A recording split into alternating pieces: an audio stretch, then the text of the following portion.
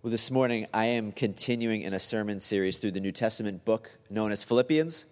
And it's a letter that was written by the Apostle Paul to a church that he had started in Philippi.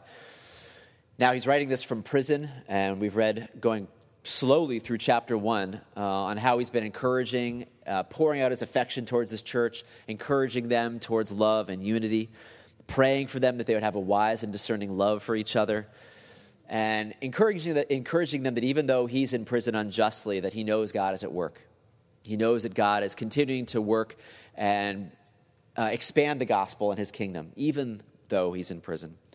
This morning we're going to be in chapter 2, verses 1 through 11, which is one of the great passages of the New Testament.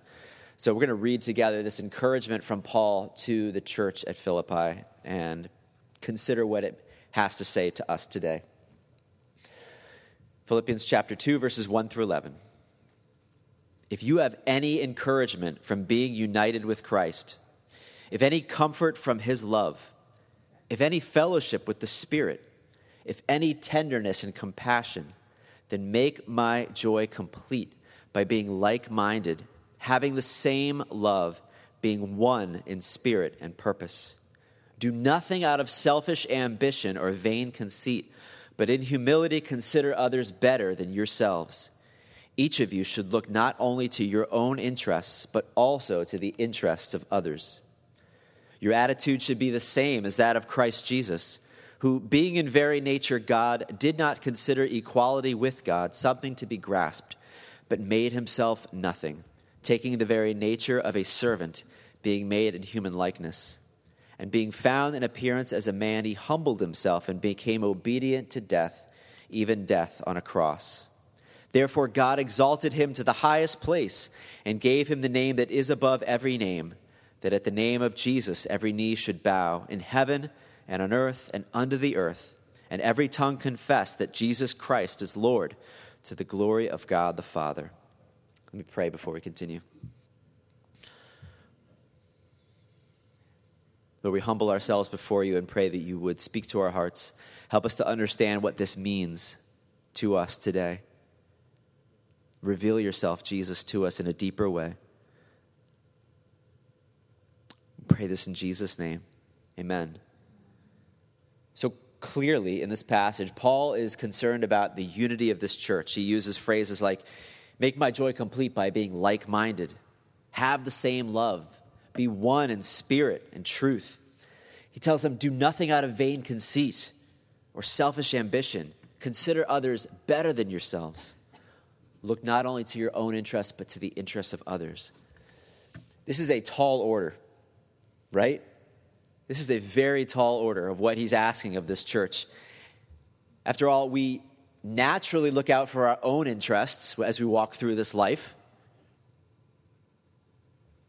We routinely make decisions out of selfish ambition and vain conceit. We don't usually consider others better than ourselves or the needs of others more important than our own. Most of us, I would say, instinctively operate as if the world revolves around us. We try to accumulate wealth and pleasure and joy and find comfort for ourselves and for those that we love. And just in case we're trying to follow this, our culture comes and is trying to convince us that the way to happiness is through authenticity, self-expression. Those are two of the highest values that our culture promotes. Authenticity, you be you, you do you. Self-expression, no one can tell you what you can or cannot do. Think about it. What happens when you have an orchestra full of musicians who believe in self-expression? What happens when you're on a sports team where everyone just believes you do you? It's chaos. What happens when you have a world full of people who believe that self-expression and authenticity are the highest values? Chaos. But just for a minute, imagine a community that was like this one, like the one that Paul is describing here. Imagine that you're part of a community where everyone looks out for the needs of everyone else, where people naturally lay down their own self-interest to make sure that others are cared for and lifted up. Imagine a world where the Russians look out for the interests of the Ukrainians, where those who are born with resources and means are concerned about those who were not born with resources and means. Imagine a world where husbands and wives just naturally consider each other better than themselves and look out for each other's interests above their own. It would be an orchestra where everyone plays in harmony, a sports team where everyone is playing together in unison. It would be heaven on earth. But it just seems impossible to achieve. And no matter how many people are out there just saying, hey, be kind to each other, do random acts of kindness and be nice, it just seems impossible. Telling people to try harder just doesn't work. Our world is just, again, full of self-interest, full of people just looking out for number one. So where are we going to find the motivation to live like this, the power to live this out, to actually put the needs of others above ourselves, to create a community where everyone looks out for each other? In this passage, Paul doesn't just say, do this because it's the right thing to do. He says, look to the example of Jesus. Look at what Jesus did. Look how he lived. Look how he died. And in that, he says, you're going to find the motivation. You're going to find the power to create this kind of community. So what is it that we learn from this passage about what Jesus did and how this gospel, how this good news of what Jesus did gives us the help that we need to achieve this kind of loving unity? There's three things I want to talk about that I see in this passage. The gospel gives us these things that help us achieve loving unity. First of all, it gives us a giver. It shows us a giver who eases our fears. First thing that we need, if we're going to create a community where we look out for the needs of others above ourselves, where we elevate others and aren't as concerned about our own needs and wants, is that we need to know there's a giver who eases our fears. So Paul tells us that Jesus was in very nature God, but he became a man. And he was willing to humble himself all the way to death on a cross. That it wasn't just some random tragedy that Jesus died on a cross, but there was a purpose to it. In Romans chapter 5, 6 through 10, Paul puts it this way: you see, at just the right time, when we were still powerless, Christ died for the ungodly. Very rarely will anyone die for a righteous man, though for a good man, someone might possibly dare to die. But God demonstrates his own love for us in this: while we were still sinners, Christ died for us. Since we have now been justified by his blood, how much more shall we be saved from God's wrath through him? For if when we were God's enemies, we were reconciled to him through the death of his Son, how much more, having been reconciled, shall we be saved through his life? There's a lot in that passage, but the gist of it, he's saying, again, that Jesus' death was not some random tragedy, but it was the plan of God to save us from sin, the sin that had separated us from a holy God, our rebellion, falling short of his holy standard, that we were separated from a holy God and nothing we could do could save ourselves. And so Jesus came, the eternal Son of God came becoming a man to die for us sinners, he said. While we were still sinners, Christ died for us. R.C. Sproul put it this way: the glory of the gospel is this: the one from whom we need to be saved is the one who has saved us. John Stott put it this way: divine love triumphed over divine wrath by divine self-sacrifice. That the bad news of our sin is that we're separated from a holy God and facing eternal separation from him because of our sin, because of our rebellion. But God, out of his love for us, sent his Son Jesus to die in our place, to take the penalty that we deserved. And Paul knew that it was his sins that nailed Jesus to the cross. It wasn't the Romans, the Jews, it was him. Jesus died for him. Again, as John Stott put it, until you see the cross as that which is done by you, you will never appreciate that it is done for you. This is the gospel. Jesus dying for your sins to make you right with God. So how does that help us become a people who are unified in love, who elevate the needs of others above ourselves, who don't look to our own interests but to the interests of others? Again, I said that we need to know that there is a giver who will ease our fears. Nothing will give you peace of mind like the gospel Paul puts it this way in Romans 8:31-32. What then shall we say in response to this? If God is for us, who could be against us? He who did not spare his own son, but gave him up for us all, how will he not also, along with him, graciously give us all things? Can you follow the argument there, the logic? He's saying, okay, you were his enemy. You were the enemy of God. You were under his wrath. You deserved condemnation. And when you were his enemy, what did he do to you? He sacrificed his son for you. He gave his best. When you were his enemy, he gave you his best. Now that you are his beloved son or daughter, will he not graciously give you everything that you need? That as you look to the cross, you see that that is the love of God for you. That when you were his enemy, he died for you. Now that you're his beloved son or daughter, can you trust that he will give you what you need? He will provide what you need. There's a giver who eases our fears. We can be generous. We can look out for the needs of others. We can elevate others above ourselves because we know there's someone looking out for us, right? I mean, if you don't know there's anyone looking out for you, then you got to look out for number one because no one else is looking out for you. But if you know that God of the universe gave his son when you were his enemy, and now you're his beloved son or beloved daughter, and he will provide everything that you need, then that eases your fears. It allows you to be generous. It allows you to be this kind of person that Paul is talking about because you know that God is caring for you. Again, this is what Paul said, do nothing out of selfish ambition or vain conceit, but in humility consider others better than yourselves. Each of you should look not only to your own interests, but also to the interests of others. I don't need to be so anxious about my own needs and interests because I know that the God of the universe is looking out for me.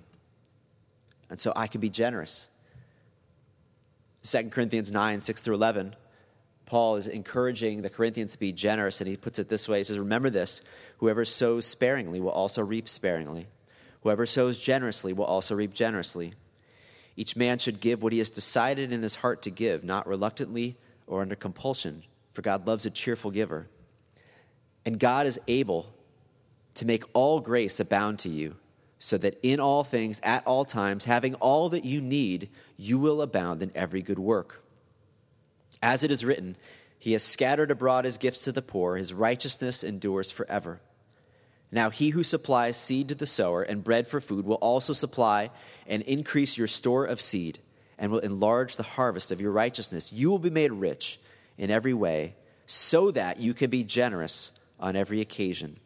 And through us, your generosity will result in thanksgiving to God. So,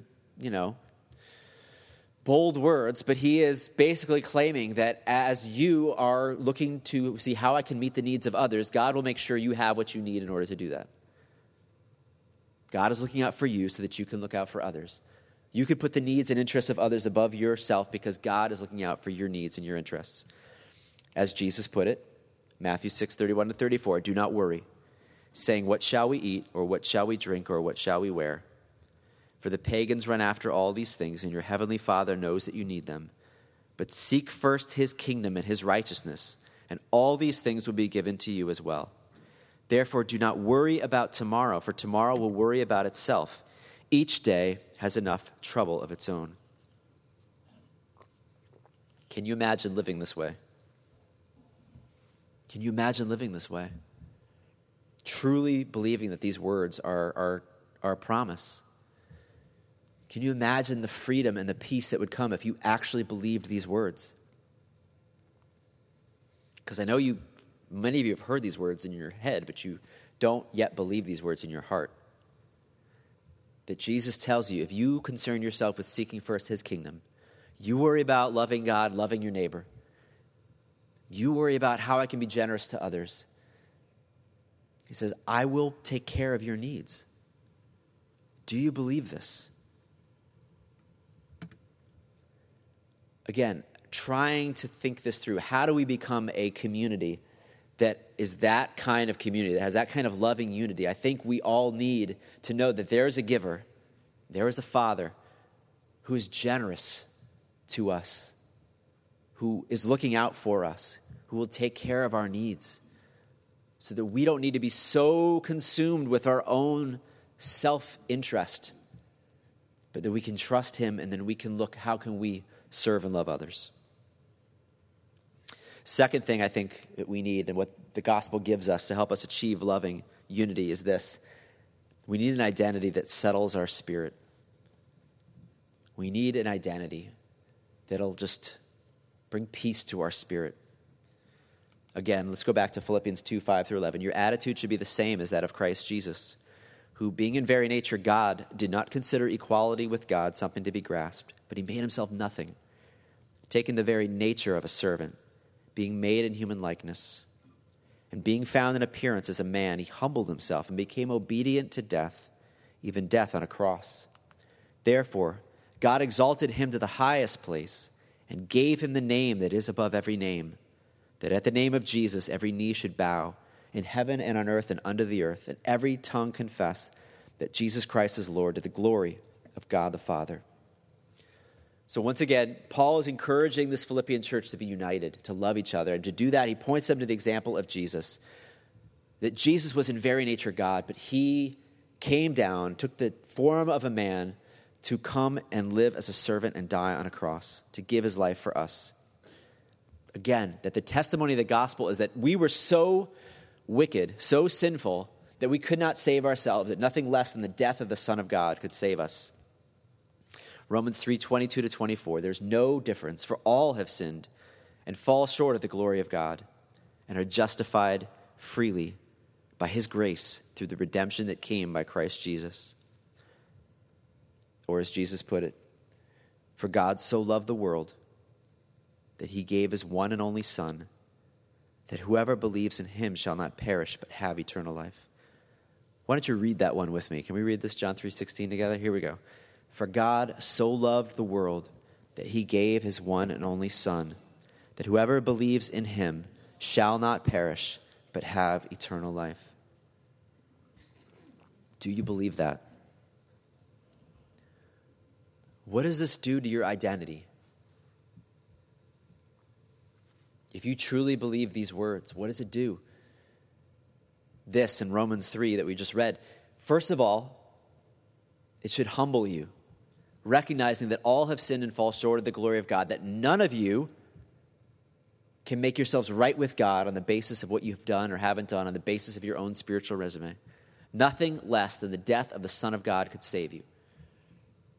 So who are you to elevate yourself above anyone else? All have sinned. We're all in the same boat. We all are in need of a Savior. On the one hand, it humbles us, but on the other hand, it lifts us up. It lifts us up to know that, yes, nothing less than the death of the Son of God could save us, but Jesus willingly gave his life for you because he loves you that much. God so loved the world that he gave his one and only Son.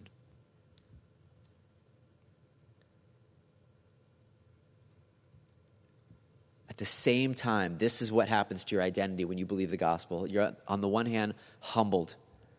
You can't elevate yourself above anyone else. You know that you are a sinner in need of a Savior.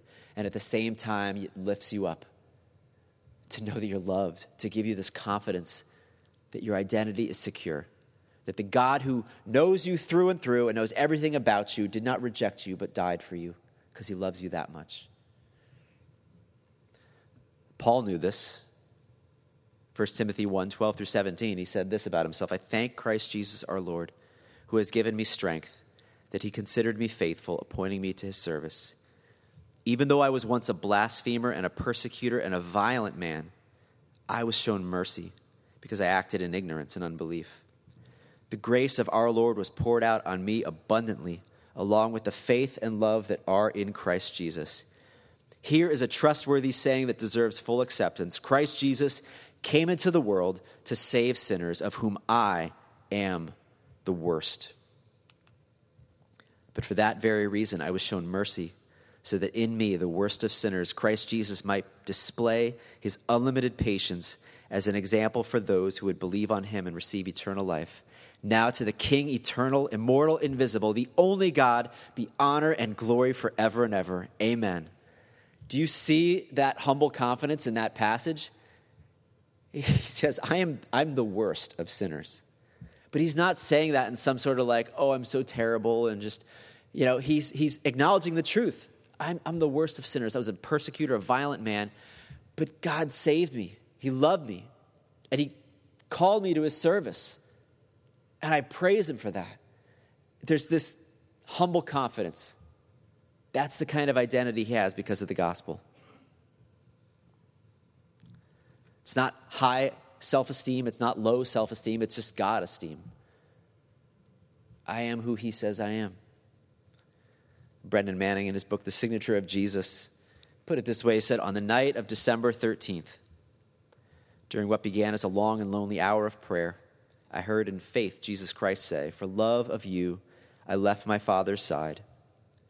I came to you who ran from me, fled me, who did not want to hear my name. For love of you, I was covered with spit, punched, beaten, and affixed to the wood of the cross.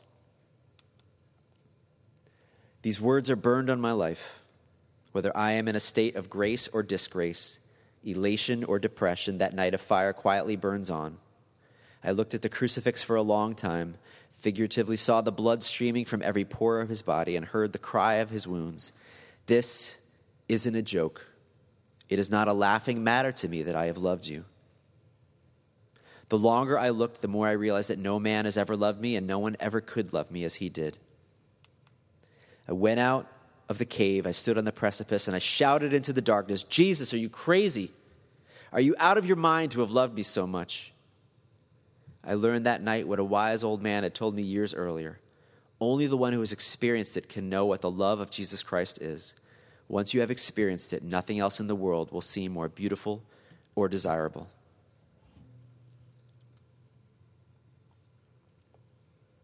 So what does this have to do, again, with Paul's words, encouragement to create this kind of loving community that elevates the needs of others above our own? I think when you don't know what your identity is, when you don't know that you're loved, when you don't know your value, then you go out into the world looking for that, searching for that, looking for others to validate you, to give you life worth and value and meaning. You want people to see you as important, to see you as beautiful, to see you as successful or powerful or good. You go out empty, looking for others to fill you, looking to see what others can do for you. You can't ever create a community of loving unity when you're that way, when you're empty, when you're looking to others, what they can do for you. How can you elevate the needs of others above your own when you're so needy? But in the gospel, you're given this kind of identity, this humble confidence. You know you're loved, period. End of sentence, you're loved. Nothing's going to change that. You know that you're so valuable that Jesus gave his life for you. The eternal Son of God gave his life for you. You know that you're valuable. You know that you're loved. You know you belong. The more that that identity becomes your identity, the more that you can go out into this world not looking for what you can get from other people, but looking to give, looking to love, looking to serve, because your identity is secure.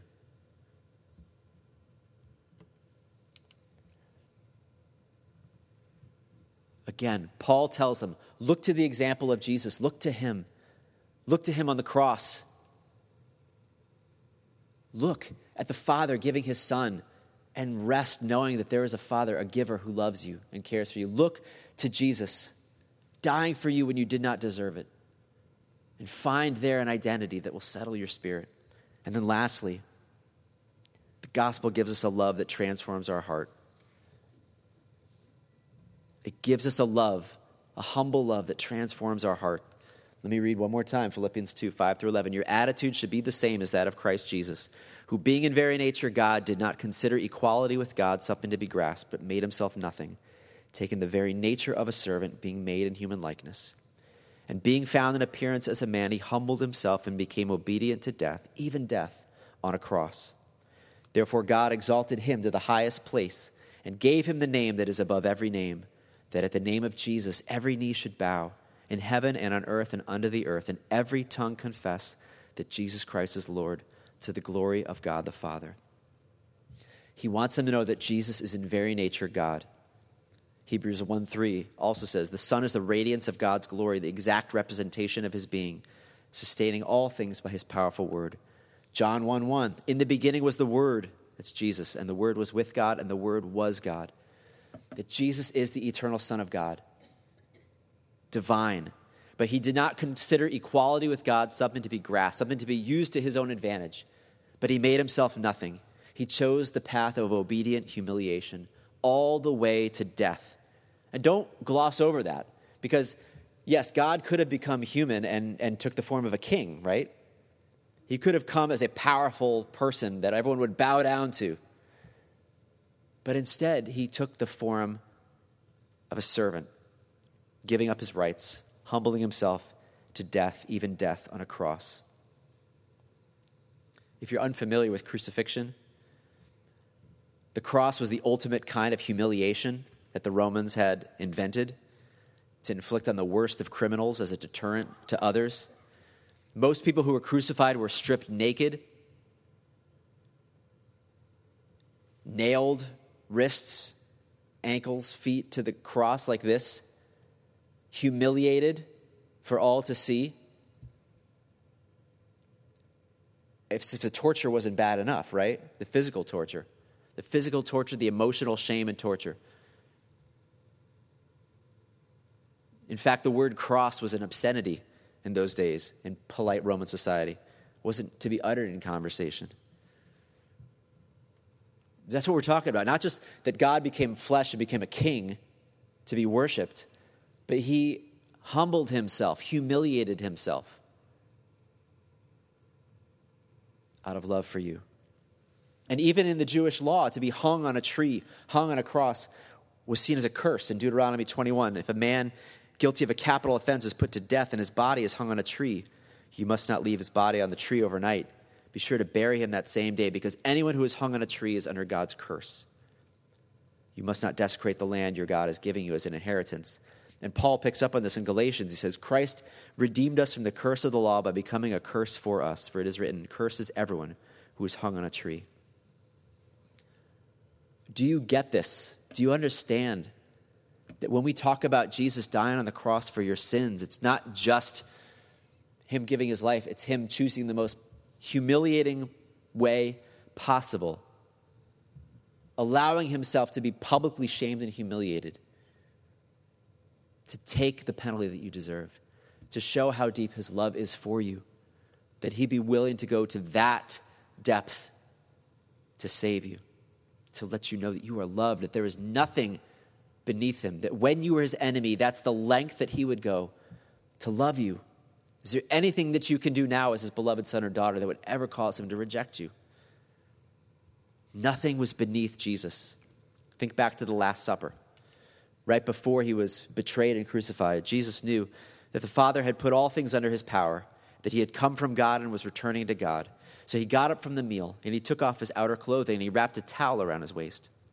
After that, he poured water into a basin and began to wash his disciples' feet, drying them with the towel that was wrapped around them. He came to Simon Peter, who said to him, Lord, are you going to wash my feet? Jesus replied, you do not realize now what I am doing, but later you will understand. No, said Peter, you shall never wash my feet. Jesus answered, unless I wash you, you have no part with me.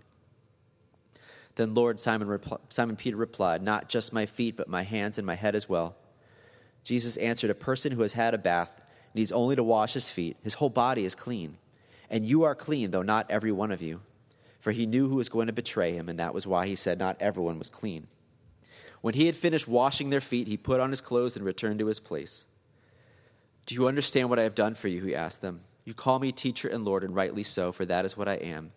Now that I, your Lord and teacher, have washed your feet, you also should wash one another's feet. I have set you an example that you should do as I have done for you. This was the job of the most menial servant, to wash the disgusting feet that had been walking in sandals through the dirty streets. And Jesus says, do you understand what I'm doing here? Nothing is beneath me. Nothing is beneath you when it comes to loving another person. Be willing to take on the most menial of tasks, the most dirty, disgusting thing, out of love for each other. Elevate the needs of others above your own. Look out for the interests of others. This is our God. Do you understand that? How incredible this is. This is our God that would leave the comfort of heaven and not only come down to be worshiped as some king, but to come down and to become a servant, to be humiliated. Nothing is beneath us. If you are his disciple, nothing is beneath you. Love means cleaning the litter box. It means giving others the best seat, the best piece of pie, taking the worst parking spot, getting up at night with the baby, making the coffee in the morning, bringing in your neighbor's trash can, choosing to forgive instead of punish. Nothing is beneath you. If nothing was beneath him, and he is the eternal Son of God who deserves all the worship, then nothing is beneath you. The path to greatness and exaltation goes through humility and service. Think of Mark 9:33-35. The disciples came to Capernaum, and when Jesus was in the house, he asked them, what were you arguing about on the road? But they kept quiet because on the way they had argued about who was the greatest. Sitting down, Jesus called the 12 and said, if anyone wants to be first, he must be the very last and the servant of all. The path to greatness goes through humble service. And just, again, pay attention to what humility is according to this passage. That Jesus is the perfect example of humility, but sometimes when we think of humility, we think it means like I'm supposed to think I'm such a terrible person. I'm humble. I think the low. But Jesus was perfect in every way. And the humility that they're talking about in this passage was that he was willing to take the lowest place. That was his humility. He was willing to be the servant of all, to elevate the needs of everyone else above his own. Some people have put it this way, which I like this definition, that humility is not thinking less of yourself, but thinking of yourself less. It's not about thinking that you're some terrible human being. It's not even thinking about yourself. It's thinking about others. You're not concerned about your own feelings, your own needs, your own wants. You're concerned about the needs and feelings and wants of others. Humility is thinking of yourself less. C.S. Lewis put it this way in Mere Christianity: do not imagine that if you meet a really humble man, he will be what most people call humble nowadays. He will not be a sort of greasy, smarmy person who is always telling you that of course he is nobody. Probably all you will think about him is that he seemed a cheerful, intelligent chap who took a real interest in what you said to him. If you do dislike him, it will be because you feel a little envious of anyone who seems to enjoy life so easily. He will not be thinking about humility. He will not be thinking about himself at all. That humility is about, as Paul said in Philippians chapter 2 here, thinking not only of your own interests, but the interests of others. Thinking of others is better than yourselves. Being willing to take the lowest place to elevate others. If the eternal Son of God was willing to lay down his life for you, to be humiliated in order to love and save you, then the best way that you can honor him is to trust that he will take care of your needs, that your identity is secure, that you are loved, and then to go out and love as he has loved you, to serve as he has served you, to not be concerned about your needs because you know as you seek first his kingdom that he will take care of your needs. That is what the gospel gives us. That is why Paul encouraged them, look to the cross and look to Jesus, because you see there a giver who eases your fears, who will give you everything that you need. You gain an identity that will settle your spirit. You don't need to go out into the world looking for what others can do for you, but you can go out looking what you can do for others. and you find there a love that will transform your heart. Can you imagine what our world would be like if this was the kind of community we had?